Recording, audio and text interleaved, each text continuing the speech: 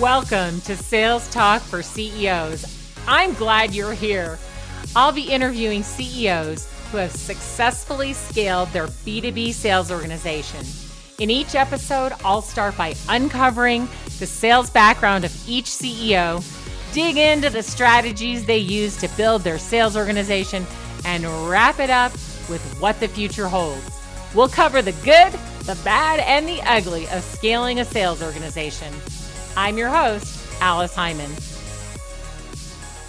Hi, this is Alice Hyman with Sales Talk for CEOs. And today I am delighted to have my guest, Amir Ryder from CloudTask. Welcome. Alice, what's up? I've been driving you crazy. I've been driving Alice crazy. I had a lot of technical issues and I forced her on Facebook Live, but now we're here now. It's always a fun day, though, when you have tech issues and you solve them. So that's what we did. I was frustrated. I was about to give up. Well, you didn't give up, and so you're here. And so I'm super happy to have you. And I want you to start just by telling us a little bit about what CloudTask does. Yeah, so CloudTask was an outsourced sales organization that helped companies build outsourced teams. And by outsourced, I just mean not a W-2, right? That word is changing now because everyone's remote regardless, right? So it's building remote teams, remote sales teams. And what we would do is generate awareness, consideration, and decision-making activities for buyers. We were never reinventing business development or marketing and just scaling it with predictability. Our pivot recently has been to a platform like the Uber or the Airbnb of outsourced SDRs. And the why is because demand is skyrocketing for outsourced SDRs, and it will continue to. And we want to serve the industry. We want to serve both the outsourced SDR companies who are hiring and training amazing talent, right? They deserve to spend more time focusing on their talent, training them, less time talking to customers and selling them and giving them what they want to hear. And it puts us in a position where we can be transparent and be real and say, this is where you're going to lose money. This is where you'll make money. We don't care. We can power with all these varieties. Think about Airbnb. If you want to get a $1 million mansion, pay for it. You'll get it. If you want to save money and go to a shared room, maybe you'll get lucky or maybe you won't. So just being, we're putting ourselves in a position where we not only can help the industry, help people, but then collect the first party intent data like Facebook does to make us have a unique selling proposition where we control the data, we control the outreach, and we can get the message to your buyers faster, which is really what SDR work should be doing.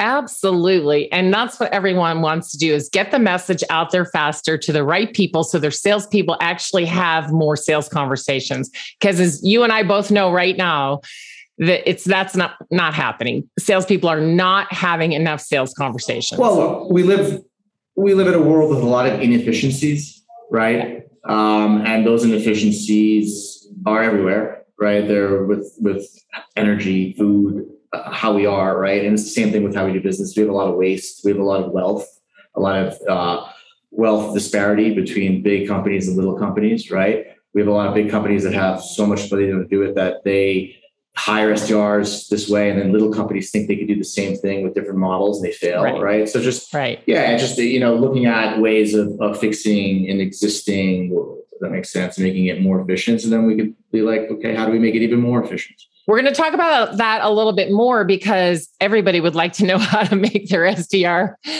function more efficient and or outsource it better. But I find out a little bit about how you built this amazing organization that you have. You're now about 5 or 6 years in. Yeah. And you started this company, what you said, about 2016? 2016, yeah. Yeah. Mm-hmm. So what were you doing right before you started the company? And then, got this great idea and dove into it. Well, I don't know if I had a great idea. It was more of an idea that we all lived in one world and that everybody was equal and that it didn't matter if you lived in India or America or Colombia, right? Like that was a base for my idea. And then just wanting to connect everybody and travel and learn at the same time to go on my own adventure. So, it's hard to what I was doing was I had a company I owned and I had a job. I could do that because I was married and I had kids, and I chose to wake up at 5 a.m. and work my business till 8:30 and then work NetSuite, which was a software company at the time. And I was a CFO as a service for a water company, in International Water. And I was testing out CloudTask and just kind of testing out its concept. Like, can I be a part of a team? Not directly. Can I produce? Can I execute at a high level? And I did. And then I got fired from NetSuite, which is ironic because one of the things that my boss said to me was, "Amir, do you really think you're a software sales guy?" I've gone on obviously to sell 70 million of software in the last 2 years. So that kind of was a motivating factor for me. And I think he just knew that my head was a little bit too complex for just following the ABCD of, they wanted me some templates. So like, cool, you can pay me 200 grand to some templates. But like, I just felt wrong doing so little and making so much, if that makes sense. That's the corporate game. I think you know the corporate game, right? Oh, yeah. You can work for Oracle, make $500,000 and work a day a week. So yeah, I just kind of like, I basically wanted an adventure for myself. I wanted to connect people to the world, and I wanted to make money doing it. And it was very similar to when I was younger. I was like, I want to become a doctor because I want to make money helping people. Then I got a little smarter. I'm like, doctors work in offices their whole lives and have horrible lives. Like, I want to travel the world. And I just applied it to entrepreneurship. So you got fired from NetSuite. You were doing the side gig where you were CFO, you said? Yeah. And then you thought, gosh, I really want to travel the world, help everybody have equal access to doing things that they love. And so was CloudTask just born, or was it something else? I mean, also I saw the waste, right? I was working for these software companies like, oh my God, like you can do nothing, get paid so much money because they just have this brand awareness. They're paying SDRs like 100 grand to like do nothing. So I also saw the fact that there was a completely inefficient work model with these companies that just gobble up VC money and public money. And they're able to push the buck forward 10, 20 years, So I saw that waste. And then I kind of like also felt that the American workforce, and I hate saying this, just didn't want to work hard and wasn't going to work hard, and they were never going to work hard. And you can see the data, and it's very fact. It's a very entitled, sorry, I'm American, entitled culture. And that's going to create opportunity for others that want to step up, because it doesn't matter if you're American, British, or we're all humans, and we all deserve a chance at a good life. Okay, great. That sounds, like a mission that's worth following. And you did. So you started CloudTask. And what was it like when you first started? Were you doing all the selling? Did you, what were some of the first hires you made? Did you have people doing the SDR work, or were you just doing it all? So that's a good question. Lots of hires that we made. I was definitely doing a lot of outreach because I love it, right? Like I'm just a person who just meets people in public and brings people together throughout my life, right? Yeah. So it's like my comfort zone is talking to people, right? Much like I reached out to you, I think about a year ago, we started a relationship with friends, right? So I was doing a lot of the SDR work and creating the awareness, but I was also, one of the things that was unique was that, I think in this culture in Colombia, it's very much like I'm the boss, you're the employee culture. And I came in here being like, you're my teammate, I'm the leader. I'm going to take a bullet for you first. Right. And I was hitting the phones, and a lot of my early guys just saw that. And they saw the fact that I could put my feet on the table, which I never would, and tell someone to do, which I never will, because it's not me. And I was just leading by example, right, to motivate the crew. And there's a good saying, what got you here won't get you there. Right. So like what got me here was a lot of unorthodox stuff. I probably was just, way too friendly with employees, hanging out with them, because I liked everybody, right? Like personally liked everybody. But it created at least that connection to help us get to the next level, if that makes sense. Yeah. And I can't, not everything is replicable for anybody listening to this, because you obviously have to have a certain personality to kind of do that, right? Like if you're a product-led CEO, like you're not really going to do that, right? Right. It makes sound an SDR-backed CEO, so like networking is my thing. So I made really good friendships with my teammates, made friendships with my customers, right? Like one of the biggest things that I did, I think, is that a lot of the early customers I became friends with, because I generally just liked them. I learned from them. I would share things with them. And I created a network of people that believed in me because they just saw the effort, and they were almost a voice of awareness to other people. And that, I think, was what helped us get there. But it's unique to us because we are an SDR company, right? So I think you need to focus on who you are as a company to kind of get you there. Or if you're, a product design software, like that's what you focus on. So I was just focusing on the networking. Yeah. No, that makes sense. And I think that in any case, getting your customers to appreciate what you do and be successful because of what you do should cause them to want to talk to other people and tell them about it, right? So that's a really great way to get started. We use this word success, and that's all relative, right? I think we know that. So like I guess a big thing is I never celebrated any wins, if that makes sense. And I think that a lot of CEOs, early founders need to do that. I think if you are content with wins and pats on the back, you probably will lose. You can get blinded by, the short-term goals. So I think I was my harshest critic. I still am today, if that makes sense. Yeah. And it's the concept of never being good enough, but also knowing that it is good enough, right? Like there's that balance, I think, that people need to have. Because success is relative, right? It's different for people. Yeah. Well, I think that different definitions of success, but certainly when your customers are successful, that's the kind of success that's what motivates you. I think that's what all motivates us, right? Because I think we live in a world where we're very well aware that there's a fine line between evil and good, or the perception of evil and good, or, a company that makes a lot of profit, destroys the earth, a company that is good but doesn't make money. And there's like that balance, so helping people, for me, helping companies focus on their product and making it better and not on SDR teams made me feel good, because I was like, hey, I know that even though this word outsourcing is like this mental roadblock, that like people don't really want to be the best in sales. Like if you made a company that's like VR tech, like not like I'm the sales guru, you don't need to be, you need the VR guru, right? Like specialization. So just, I think, understanding that, yes, I was helping people, and that I was also helping people with jobs and careers, because there's no such thing as perfect, but that made me, I think, have the drive enough to question things a little bit more in life. So you really focused on both sides of it. You focused on helping your customers get the success they needed, and you focused on helping people get jobs where they could feel successful. Yeah, I saw the impact it could have on people's lives that were very good people. Yeah. And it made me feel good. I love it. Yeah. It's my selfish reasons, right?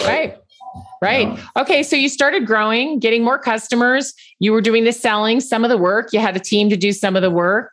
Where was the moment when you said, hey, we need to get some more people working for CloudTask so that we can grow and help? Well, I think my biggest problem was hiring too many people. I probably could have destroyed it if I just had half the workforce and just did more work myself. So I would advise people on getting fewer people. And I think one of the tricks that happened with us is that, I had a perception that, because salaries are different in Colombia, right? Someone at $5 an hour is the effectiveness of someone at $20 an hour. I was almost like, if you speak good English, I'll hire you type thing, right? And that caused a lot of, so I was successful in spite of many things, right? So I think that you should really build your business with as few employees as possible from day one. They'll leave you. Yeah. And they will not help you. And I think that we have a future where CEOs like us and leaders should be making connections. It's unfortunate saying that, but there's going to be a bigger gap in the future between people who want to work and people who don't want to work. It's very evident, right? So I would say build your company with as few employees as possible, and just leverage automation and quality as much as possible so that you can really focus on not training people. That's my advice, right? Like my biggest advice would be work on having fewest headcounts as possible. Okay. So I think that's probably smart in light of a lot of things that are happening today, which is there are too few people and too many jobs. We don't have the workers that are skilled in the areas that we need, at least in the United States. Now you've nearshored, which has made a huge difference for your company to be able to grow. And I think that is a great way to go also. But a lot of people don't have success doing that, people that have tried to do it. So I think there's some specialty that you have there as well. But it sounds like, in the beginning, you really worked together with them. Right. What? So I moved here. So I moved to Colombia. Right. My first 5 employees were working out of I had a penthouse that was pretty big, and I had a house, and we were working in the house together as a team. You know what I mean? So when you said that word, like it didn't work out for a lot of people, like I'm going to add to that.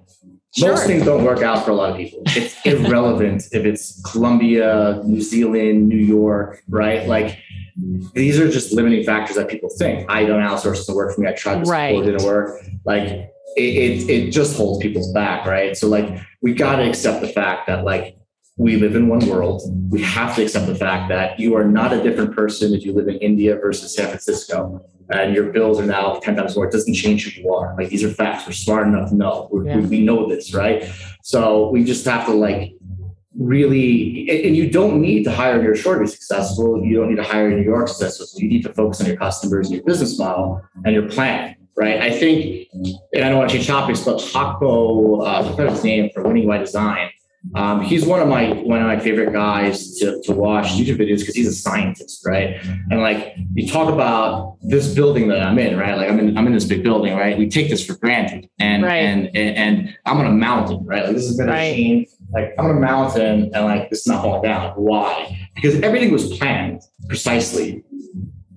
Every tension cable, every piece of slab. We don't build our businesses like that, right? And when we don't build our business like that, you lose money and nothing will work, right? So I think it's less relevant of where you hire, how many you hire, but like how detailed is your plan, right? I'm not a good math guy. I'm not a good planning guy. I think that I just know my limitations and I know what works, and I fortunately have good teammates. But I think it's always a balance, right? Like all these things are ingredients in a successful company, but it also comes down to are you building a painkiller? Are you fixing real problems? Because you can have everything right and a plan right, but if you have a candy, as I referenced, where it's like I'm not really gaining anything from your product or service. So like all these things need to line up, right, in the right timing, and we know that, right? Look at MySpace. They were right on timing. Right. But that's also relative. Tom made $200 million, right? He's not the richest man in the world. So just like you just have to look. A lot of business owners will be more successful if they just actually observe the mistakes and failures of other companies.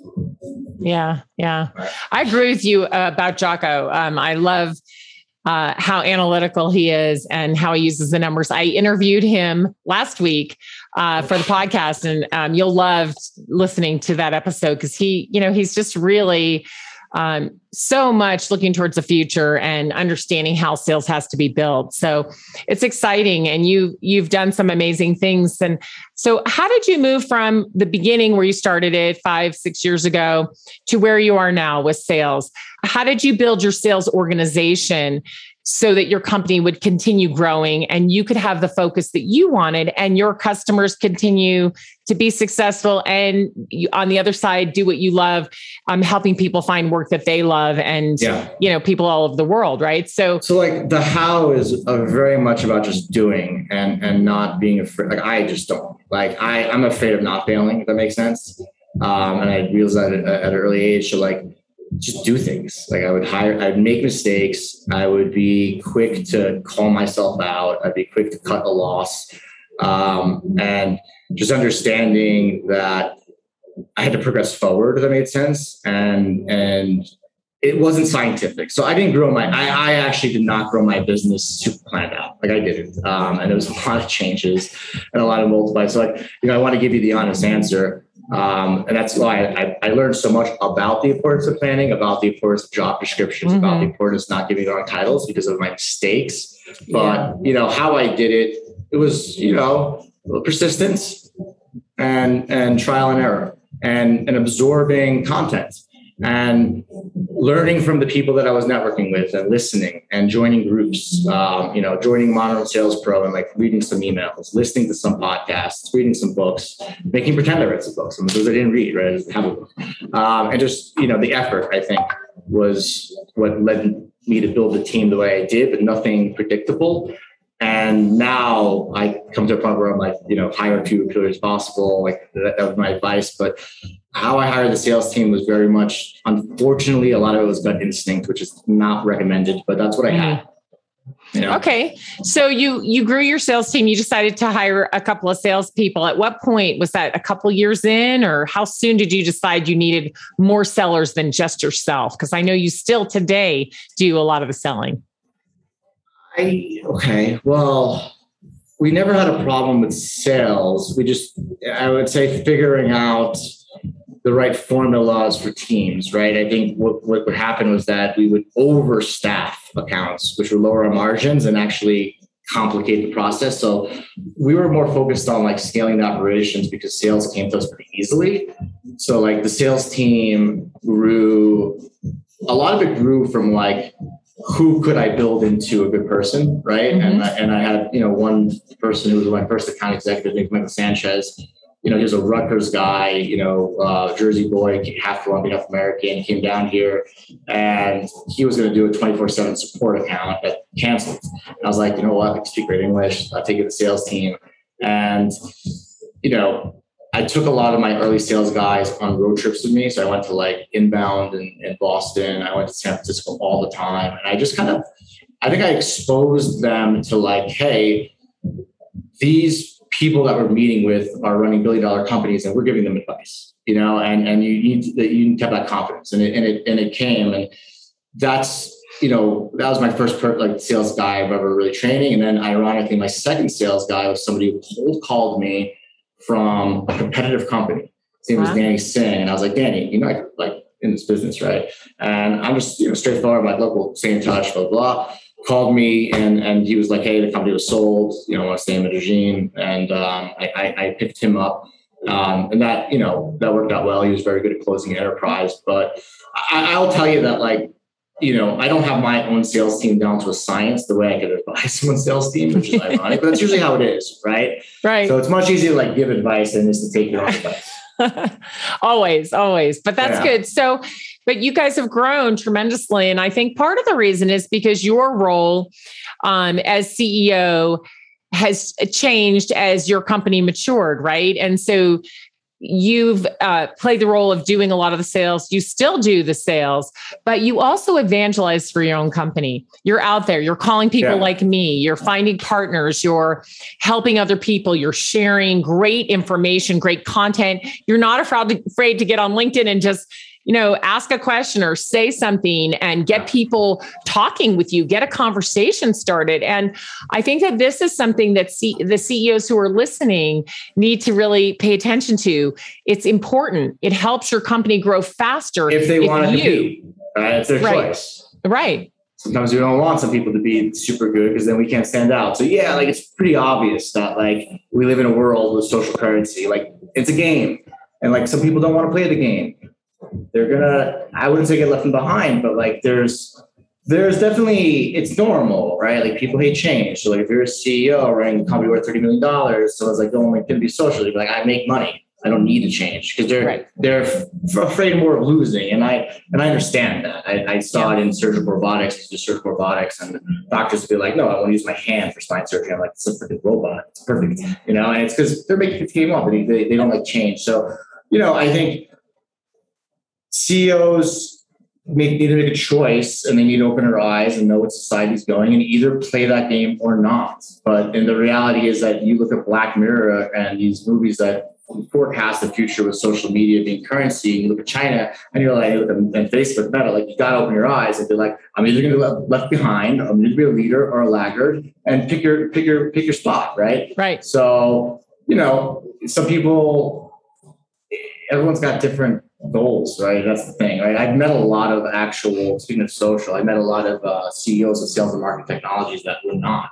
sales guys. They were MIT guys, right? Right. I would tell them to their face. I'd be like, why are you not on social media? Every $1 million of revenue is $10 million evaluation. You're fucking losing money. And they just couldn't do it. They're MIT guys. It's some people just don't have that personality, but there's also too much, right? There's a balance where we know that people are way too much on social and they're obviously probably missing opportunities for just making money. So it's it's a new world. And I think that, we're all learning. I think that a lot of people have this concept that maybe they missed the boat or it's too late. And I think you just have to realize that you never miss the boat. You can always try and you can always start. And I'm see what happens. But I'm doubling down on social. I feel like my social's weak.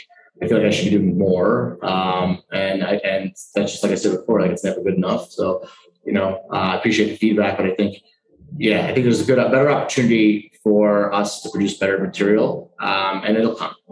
Yeah, absolutely. Well, so you started a company and you made a change not too long ago that was a very important change. And I want to talk about that because you read the marketplace and you said, okay, if I'm going to continue to grow my company and continue to increase the sales, I'm going to focus even more. Tell us about how that came about, because you started off with customer success and SDRs and other stuff. So kind of explain how you came to that and what you did. Well, a lot of it was actually just people who advised me being right? Like there's always this weird sense as a CEO that more is more when smart, educated people tell you less is more. And you're like, I'm smart enough to know that this genius is right, but I'm so emotionally caught into this that I keep going. And, I think a lot of people are afraid to admit they're wrong because they are sensitive and and I'm just not. So like, I just admitted that I was wrong. And I was like, I did too much and I didn't focus. And by wanting too much, I got less. Right. And I owned it. And then I said, this is the change I'm going to make. Ironically, there was, an event in my life, personal event in my life. And that those tend to like motivate me because I'm the kind of person that I think I'll take any kind of adversarial thing and use it as fuel, because you can take things and apply it however you want, right? Yeah. And then I was like, look, my mind, I was like, I did $70 million of software sales for other companies, partners that I know of, right? Let's call that $700 million of valuation, right? And people still tell me, Amir, no, you can't sell software. No, you can't outsource. So I got to the point where I'm like, fuck you. I'm going to just do it. Right? I don't need your opinion. I don't need your, and then I saw where the role was working. I'm like, look, Zoom, if it was worth $25 billion, the data sucks. I can tell you opportunity, right? That tells me opportunity. What does Facebook do? They're collecting data and they're saying, you can't buy my data, but I'm going to get you better results because that data. So I just kind of like looked at the world and I would say copy things that are working, because I didn't need to invent Airbnb or Uber to see that they actually scaled service companies. Right. That's what they did. They're a service commission platform, right? Different way of looking at it. So, and I just saw my own problems. I saw the fact that like sometimes to get customers, they wanted to hear lies. And I realized that I can't change that. I can't change the fact that customers want to be lied to, but I could change my positioning where I'm like, oh, everyone's going to lie to you. And this is why, you know what I mean? And that was, so obviously the pivot had to come for goals. My goal is to build $1 billion company. And I'm not saying that from a monetary standpoint. I'm saying it from more of a reputation, prestige standpoint of what I can do next in my life, right? Right. I knew that to get there, I needed to put customers first. I knew I had to get there, I needed to put my employees first. And I did my best in the realm that I had with my skills to be in my lane and to potentially make a difference in transforming sales. Not knowing that it's not going to take us to Mars. I'm not Elon Musk, you know what I mean? But it's a base, and that's the direction I'm in. And that was why this platform change happened. And also just seeing the fact, like I said before, like I'm going to have Cloud Test Ventures. I'm going to build my own software company. So when people tell me that I can't do something, I do it. So I'm going to go back to all those companies and be like, oh, I just sold these 3 companies for $5 million. You told me I couldn't do it. And that's just me. That's just how I roll. And everyone's different. So you not only changed your focus so that it was even more specific, right, on having SDRs who could help people build their brand, build their business, get the leads they need, get their salespeople the conversations they need, but you also started building this software platform. Oh, yeah. And I bought a software company. I bought a software company a year and a half ago. I've been developing. $500,000 in. I don't know what I'm doing, but I'm just doing, right? I got a CTO over there. I've been a product guy at a party. He's now my product team. I'm just trying to put the pieces together, right? Yeah. I know, for me, I'm very high level. I know the outcome I want to get to, and I just try to coordinate everything. So the platform is operational. It's working well. And I'm excited about it because it's built not for venture capital companies. It's not built for investors. It's built for me and the team to help. Right. And, I'm just really focusing on those core values and just kind of staring ahead, knowing that I will face, problems in every second. I have not convinced myself that I am in the green or in any safe zone. In fact, I feel probably more need to wake up before in the morning and work harder. And that's kind of what you need, right? It's very obvious that you're going to build a $1 billion company, you're going to be 1% of the 1% that gets lucky. And you have to accept the fact that you're very unique and you're not so unique and you can only control your actions. And, it's that I hope to talk to you in 5 years and give you some more feedback on the journey. Absolutely. Learning from everybody. So less people building this platform, bought the platform, building it up more. Yes. And so how has your role in sales changed? So you're the CEO, you're running the entire company, you're still involved in sales, more involved in the beginning than maybe you are now, or maybe not. But how has your role in sales changed in these 5-6 years that you've been running the company? I got worse at sales. I speak extremely fast. I don't listen to anybody. And so I know what they're thinking. It's ironically, I need to get off the sales calls. I want to come in as the executive sponsor. I'm just straightforward. I don't need to sell anybody. How has my role changed? The business has changed. So it put me back in the front line, right? So that I can listen to the customer and hear what they're saying. But I actually just, I fortunately have a really good sales team. They're actually, I think, better than I am at listening to customers. And I'm better at helping a customer post-sale. I'm the person who, if a customer signs up and I know 7 people that actually are qualified, I'll call them and be I got this company, you should do the product, making real meetings. I'm better at that. I'm better at helping the accounts with, the investments, the budgets, that stuff, and being into it and passionate. But yeah, I kind of pull myself out of sales, but I can get back in right away. Because I'm very close to it and I'm passionate about it.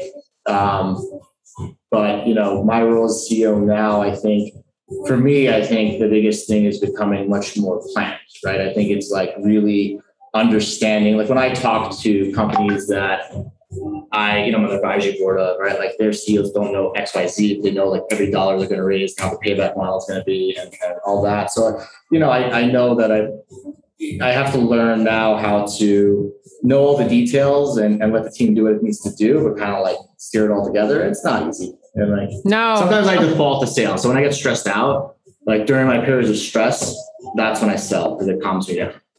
Oh, that's interesting. But I like that you have taken a step over and let your salespeople do what they're good at. And then you support them to do that. And you come in and do the piece that you're really good at. And I think that's a great way for the CEO to evolve as a sales leader, right? You don't need to be involved in every deal, and you've got people who you've trained them. They know what to do, and they're really good at it. And you depend on them to do that, and you depend on them to know when to bring you in. So to use your time wisely. Well. That's an issue, right? I think I've told my team to bring me in on deals in the beginning strategy every time. There is definitely something culturally in where I'm at where people do feel uncomfortable being I need help, right? And that's because of that boss employer thing that I'm trying to break down. Where it's tell me the problem right away, right? Right. So, I'm working on coaching the team to be more confident to bring me in. My personality is very different than Colombian culture. It's not a direct culture. It's they'll beat around the bush forever. And I'm I know exactly what you're thinking. Just fucking say it. So I'm still also working on the culture and just getting better and being more sensitive to the fact that I was born in New York and a grocery lady in New York would be yo, Sonny, you're slow. And they just talk crap to you, right? That's normal. It's not normal here. So learning how to teach the team how to bring me on is an ongoing thing I'm working on. But they're doing it. But like I said before, I'm not looking for perfection. I'm really not. I'm I can't. It doesn't exist a company this size. It doesn't exist in any company, right? I'm looking for, am I are my customers happy? Am I fixing a real problem, right? Are my employees happy? Is our revenue growing? Is our gross profit margin going? Yeah. I'm looking at high level stuff right now, just because of the zone we're in. We're a little bit above 5 million. It's a small company. Yeah. Yeah. Well, I like that attitude though. I mean, we're not looking for perfection. That's exactly right. Well, we're looking for forward motion and keep growing. So what's the future? I think perfection holds people back too. A lot of yes, it does. They don't take action. 100%. I have a brilliant COO who's not here, Ivy League guy, and I tell him like your biggest limiting factor of these listeners is you're a perfectionist and you're never wrong, right? And I think there's just that balance. There's a balance. Everything is equilibrium, and the whole thing, right? So it's the balance between being too perfect and not. It's like it's hard to say. Like I do a lot of things that are imperfect, and people will be like, "Oh my god, I never do that." But like, and again, it's like, well, we know that like life's all about opportunities. If you don't take a shot, you'll never make it. So like, I kind of come into everything where like I have a 0, and at the very worst case scenario, I'll get a 1, right? Or I'll be stuck with a 0, and then people are like, "Oh, I can't take rejection. I can't this." And like, hey, you're already rejected. You got nothing, right? Right. So. Yeah. Oh my gosh. Well, good. So the future for you, what's coming next? I don't know. I'm having a good time. I'm happy.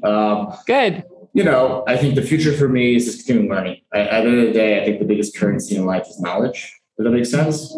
Yeah. And I think that's kind of becoming my competitive advantage now, where I'm like, just so much, right? Like I'm 38, and I put myself in a situation where I've had very good friends that are like, top guys in the world, and like I picked their brain to the point where like I know the bad stories, right?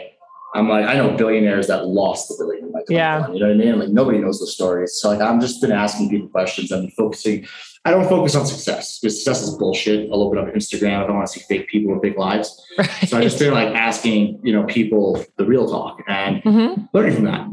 And I think that's what's next for me is just taking that knowledge and helping more people with jobs, raising around, building my organization, and then figuring out what's next and always questioning why. Great. Well, thanks so much. Barring all the technical problems that we had, It was so great to talk with you. Likewise, Alice. I'd love to come down there and visit sometime and check out your operation. It's amazing down here. It's like heaven. Like, I don't even want to go back to America. Yeah, it's great. Well, you're doing great things. I love watching you grow. I'm here for you whenever I'm here for you too. I'm like my brain. I know you as the way the complex sale. Like whenever I think of anyone, I do know people. They're like they come to me for leads, and they're like, well, I don't have a problem getting leads. I got a problem closing. You know what I mean? And it's like I just have to listen to people and make introductions because. Yeah, you are part of the future, which is you don't need to be an employee to be someone's teammate, and I believe in that very true. 100%, and I so really believe and have built my world that way that I am your teammate. Reach out to me, I'll help you, and I'll do the same. When I need you, I'll reach out to you. And I think the more we can do that and connect, the better that we are. So I'm thrilled to have this opportunity to talk with you. Yeah, likewise. And I look forward to continuing networking and continue to help people. Yeah. Play the game of business. All right, Alice, thank you so much. All right. Take care. Have a really terrific day. Thanks for tuning in to Sales Talk for CEOs. You can find me at alicehyman.com. Be sure and connect with me on LinkedIn and let me know that you heard the show. If you found value in today's episode, please subscribe, write a review, and share the show with another CEO.